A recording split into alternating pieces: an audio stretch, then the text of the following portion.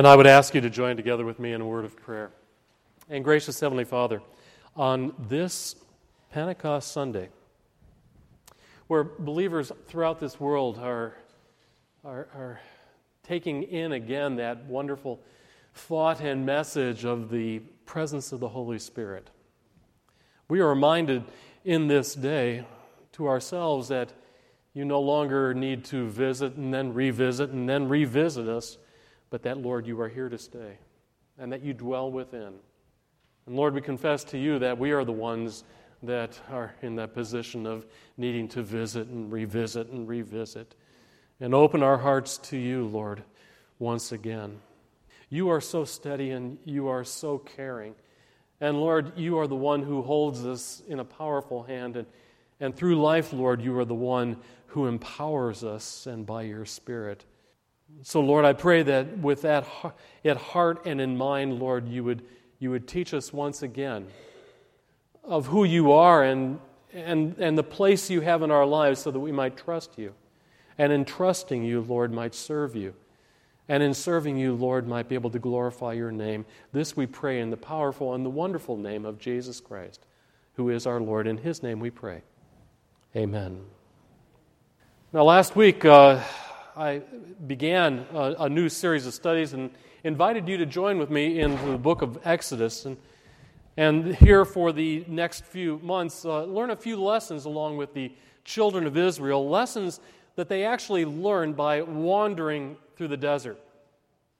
And each of the lessons, life lessons, are the type that actually can take up to 40 years to learn, as they went to school for 40 years in the desert. That's about the time that God kept them in the desert, standing in that period which I called in betwixt and between. That place of uncertainty, not knowing quite what is going to happen, and life seems to be in suspense. Now, you may remember that I identified the desert really as the place where God tends to teach his most enduring lessons. And I couldn't help but notice that when I said that, a number of people in the congregation actually began to nod their heads. Yes, the desert is a valuable school for my life. You may be familiar with your own desert-like conditions, and even more, have an earnest desire to find some sense of purpose where God would actually meet you in that place, and then in meeting you would shape an inner character and carve you into what I would call that greatness of soul. More often than not, God chooses to make his classroom the desert. It is where we learn the value of humility, the essence of dependence, and the quality of faith. All things we should value, because those are the things that really do matter most in life itself.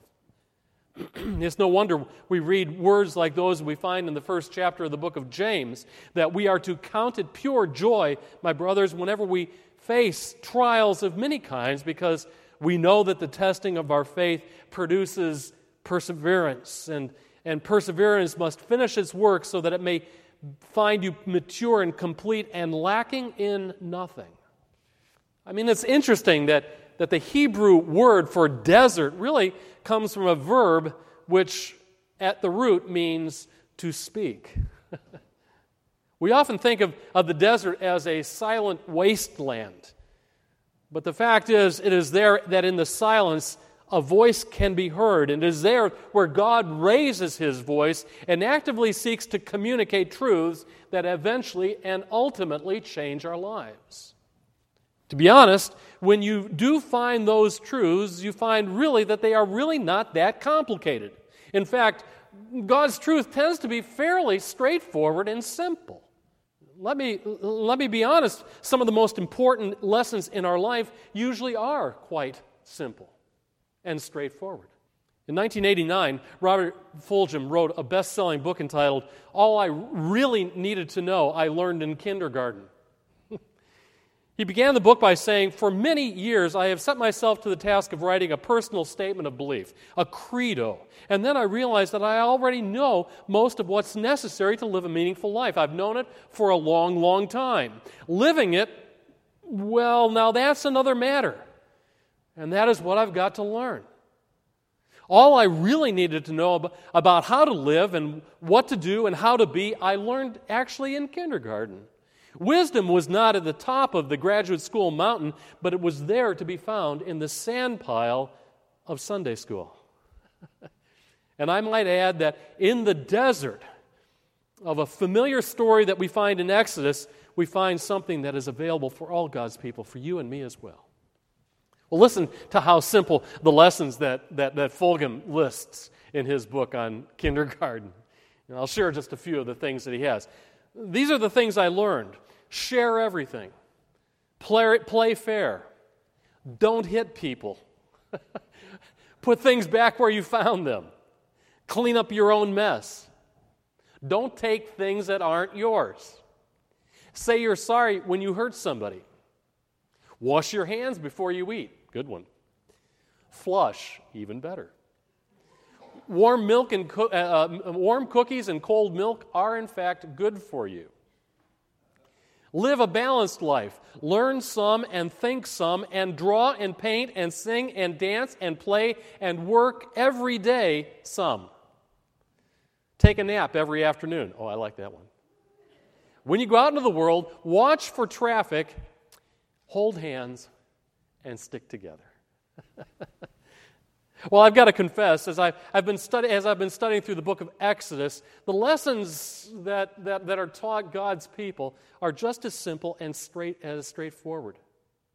But as Fulgham did say, knowing them is one thing, living them, however, is something else. So the lesson from last week that we learned came from the fact that God clearly and visibly conveyed His presence by taking His stand before His people in a pillar of cloud and of fire. It's as if going through life He decided to take our hand, stay together.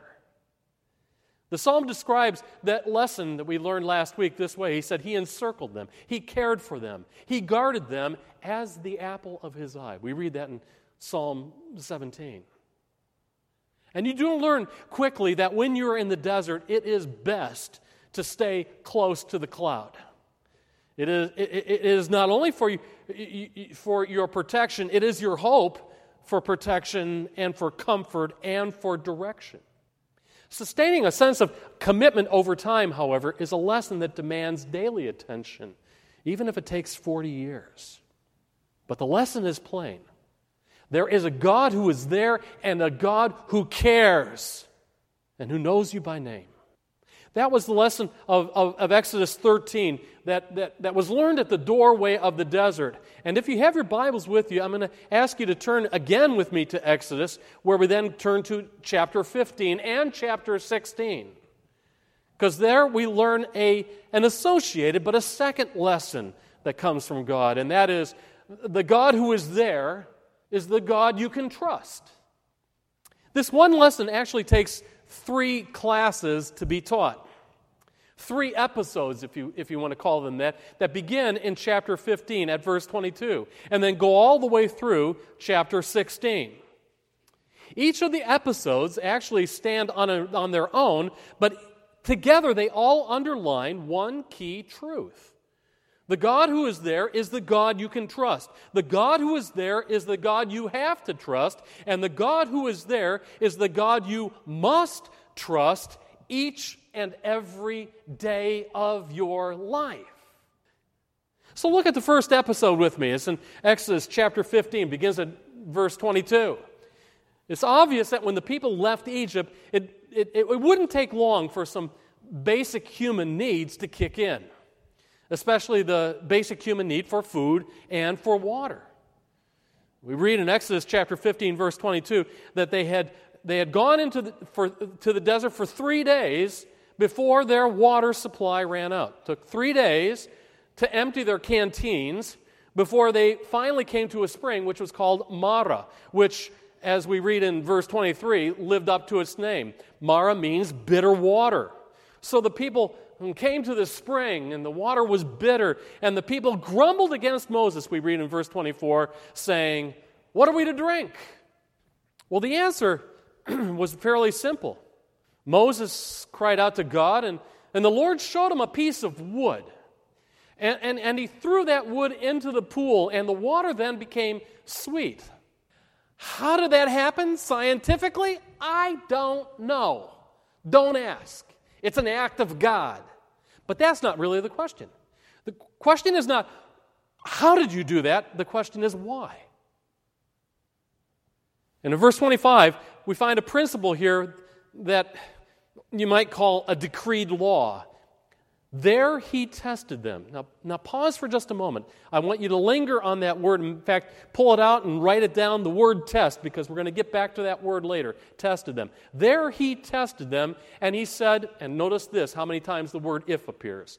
If you listen carefully to the voice of the Lord your God and do what is right in his life, in his eyes, if you pay attention to his commands and keep all his decrees, I will not bring upon you any of the diseases I brought upon the Egyptians, for I am the Lord who heals you. Now, this passage is a target-rich environment. I got to tell you that. How does it relate to Egypt and disease? I mean, one of the plagues in Egypt was the water turning into blood. Was this pool a spillover of that experience? Is that what made it bitter? I don't know. I really don't. But what I do know is this. Here, God makes it perfectly clear. Stay close to me. Do what I say. Learn to depend upon me. Trust me, and you'll be okay. You'll be okay. It's a great lesson to start with, isn't it? You can depend upon God. It's a lesson that is echoed throughout all of the Scriptures. An invitation, as it were, for us to daily make it happen. And in Psalm 55, verse 22, we hear that echoed. Cast your cares upon the Lord. He will sustain you. He will never let the righteous fall. And it becomes a lesson that God proves right away as we then moved into the second stop that they have in verse 27, the second episode in this drama. It says they came to Elim in verse 27, and what did they find? They found 12 springs and 70 palm trees. That's interesting to play with the numbers there, isn't it? 12 springs. There was at least one for each of the tribes. 70 palm trees. I have no idea what the 70 would mean. But I do know this. There's a lesson to be found here. God can be trusted. God can be trusted. Just like what we read in Isaiah chapter 41, verse 10. Do not be afraid. I am with you. Do not be dismayed. I am your God. I will strengthen you, help you, and uphold you with my mighty, righteous right hand. I realize it doesn't take very long for me to realize that there may be some within this sanctuary right now who need to stop right here with the lesson. And I don't know what it may be that you're handling or that is balanced on your shoulders. It may be that you are awaiting test results from the hospital. It may be that you're waiting for a call from someone you love who you haven't seen for a long time. You may, in fact, find yourself in a moment of great risk. And you need to probably stop right now at your own Elim and then pitch your tent for a while and take a drink from a spring in the desert that was sprung just for you. And there know that God really does care for you. And it could be that maybe that's as far as you need to really go this morning, and that for you, the sermon really ends with a simple prayer saying, I've come to cast my cares upon you today, dear Lord. I have been driving pretty hard, and I've been running pretty low, and I confess that there's a hunger and a thirst in my soul. I need to know that you will sustain me. You will never let the righteous fall. For some, that may be as far as the lesson will take you this morning. But for the rest, let me take it one step further.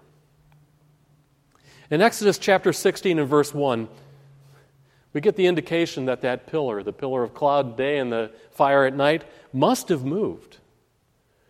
Because the whole community then takes another step further into the desert, setting off from Elim and ending up in the desert of Zin, or Sin, if you like.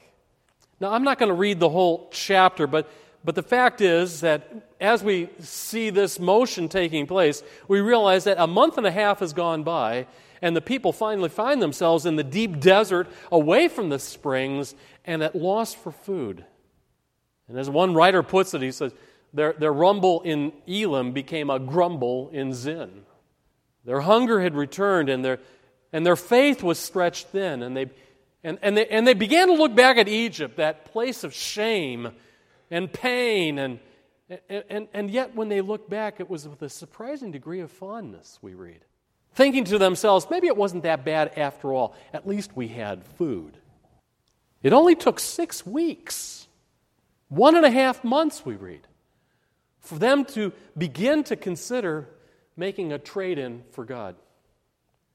Maybe there's something different out there, they're thinking to themselves. Maybe there's something better out there, they think to themselves. God was good to us at the beginning, but where is He now? Is it possible for us to trade up?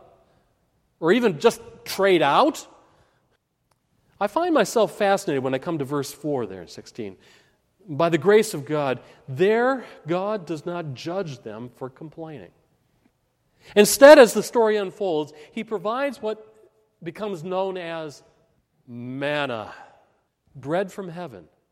And in verse 11, He adds to it something to go into their sandwich. He gives quail as the main course for their evening meal. And my guess is that most of you are familiar, at least with that word manna.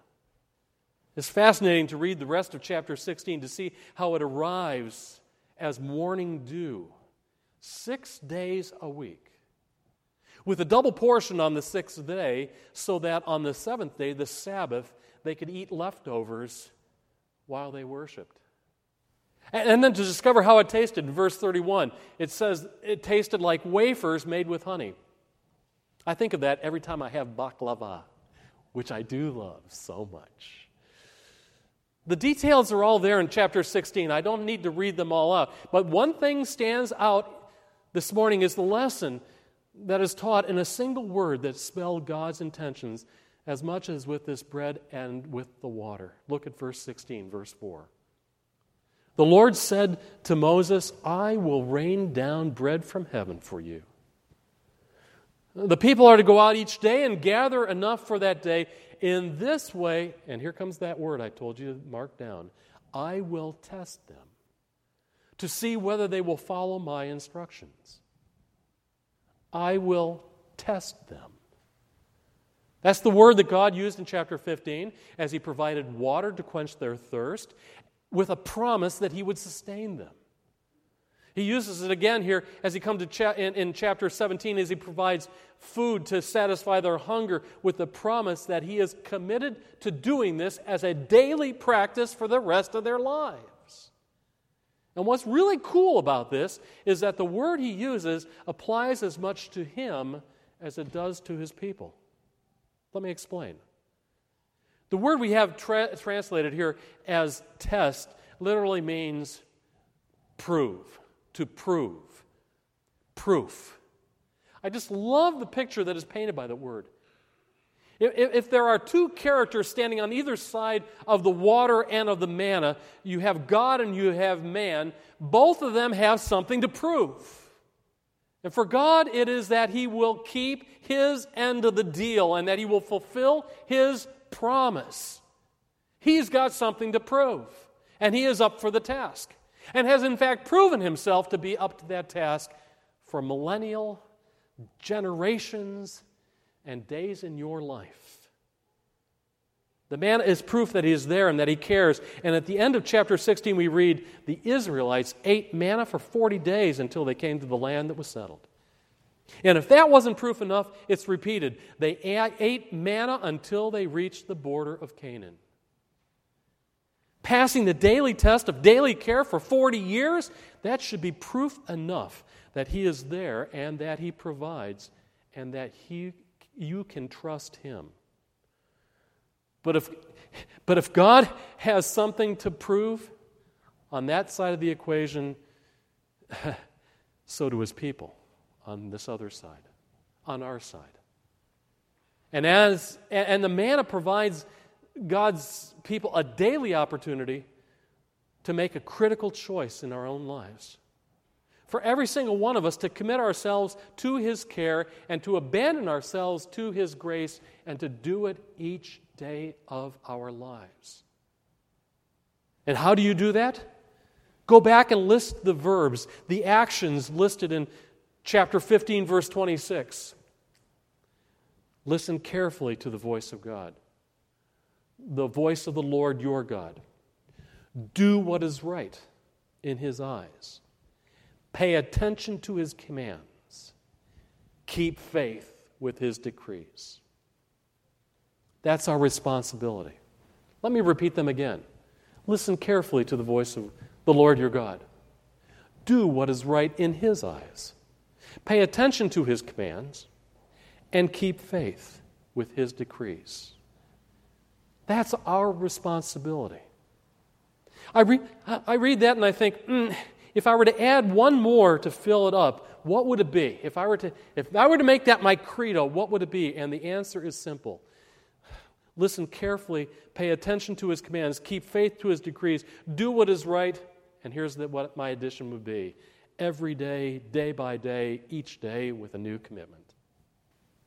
With the manna, God's people had a daily chance to commit themselves, to prove their determination, to live in utter reliance and dependence upon God.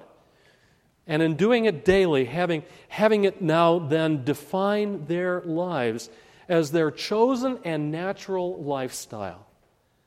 I have to think that this is precisely what Jesus had in mind for His followers, for you and me, when He taught us to pray, give us this day our daily bread. Daily, daily, daily.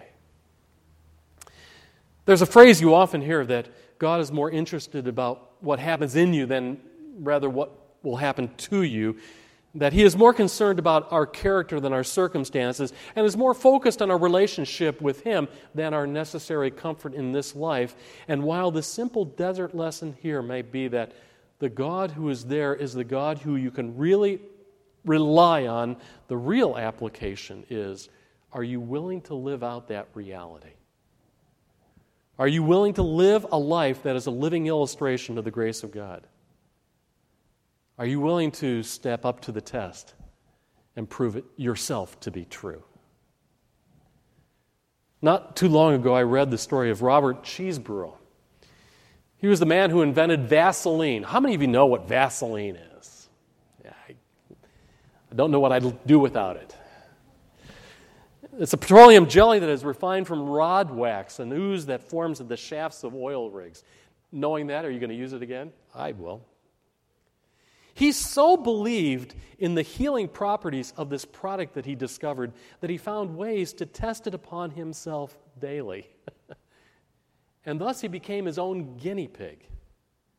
Every cut, scratch, burn, a large number of them, by the way, self-inflicted, he covered with Vaseline until he himself, in body, became visible proof that his product worked. And all people had to do was look at his wounds and his scars. Each one of them healed, almost as if it were the balm of Gilead, to see the value of Vaseline. And then think to themselves, I want some of that too. And sales took off. Back to the very beginning. My dear, dear brothers and sisters in Ebenezer, these days are not in betwixt and between. These are your moment. Life in the betwixt and between could, in fact, prove to be a very powerful moment for you, each and every one of you. For you as a family, as a fellowship at large, to prove that God is here, and that He cares, and that He is able. It is now your turn, your time, your choice, and your prayer. What will it be? Might I suggest that we return to our winter preparation along with now this spring preparation and end this service with a prayer that we have learned to pray and we're in fact ordered to pray by our Lord Himself. You're familiar with it. Let's pray it together. Our Father, who art in heaven, hallowed be Thy name. Thy kingdom come, Thy will be done, on earth as it is in heaven. Give us this day our daily bread, and forgive us our debts, as we forgive our debtors. And lead us not into temptation, but deliver us from evil. For thine is the kingdom, and the power, and the glory, forever and ever. Amen.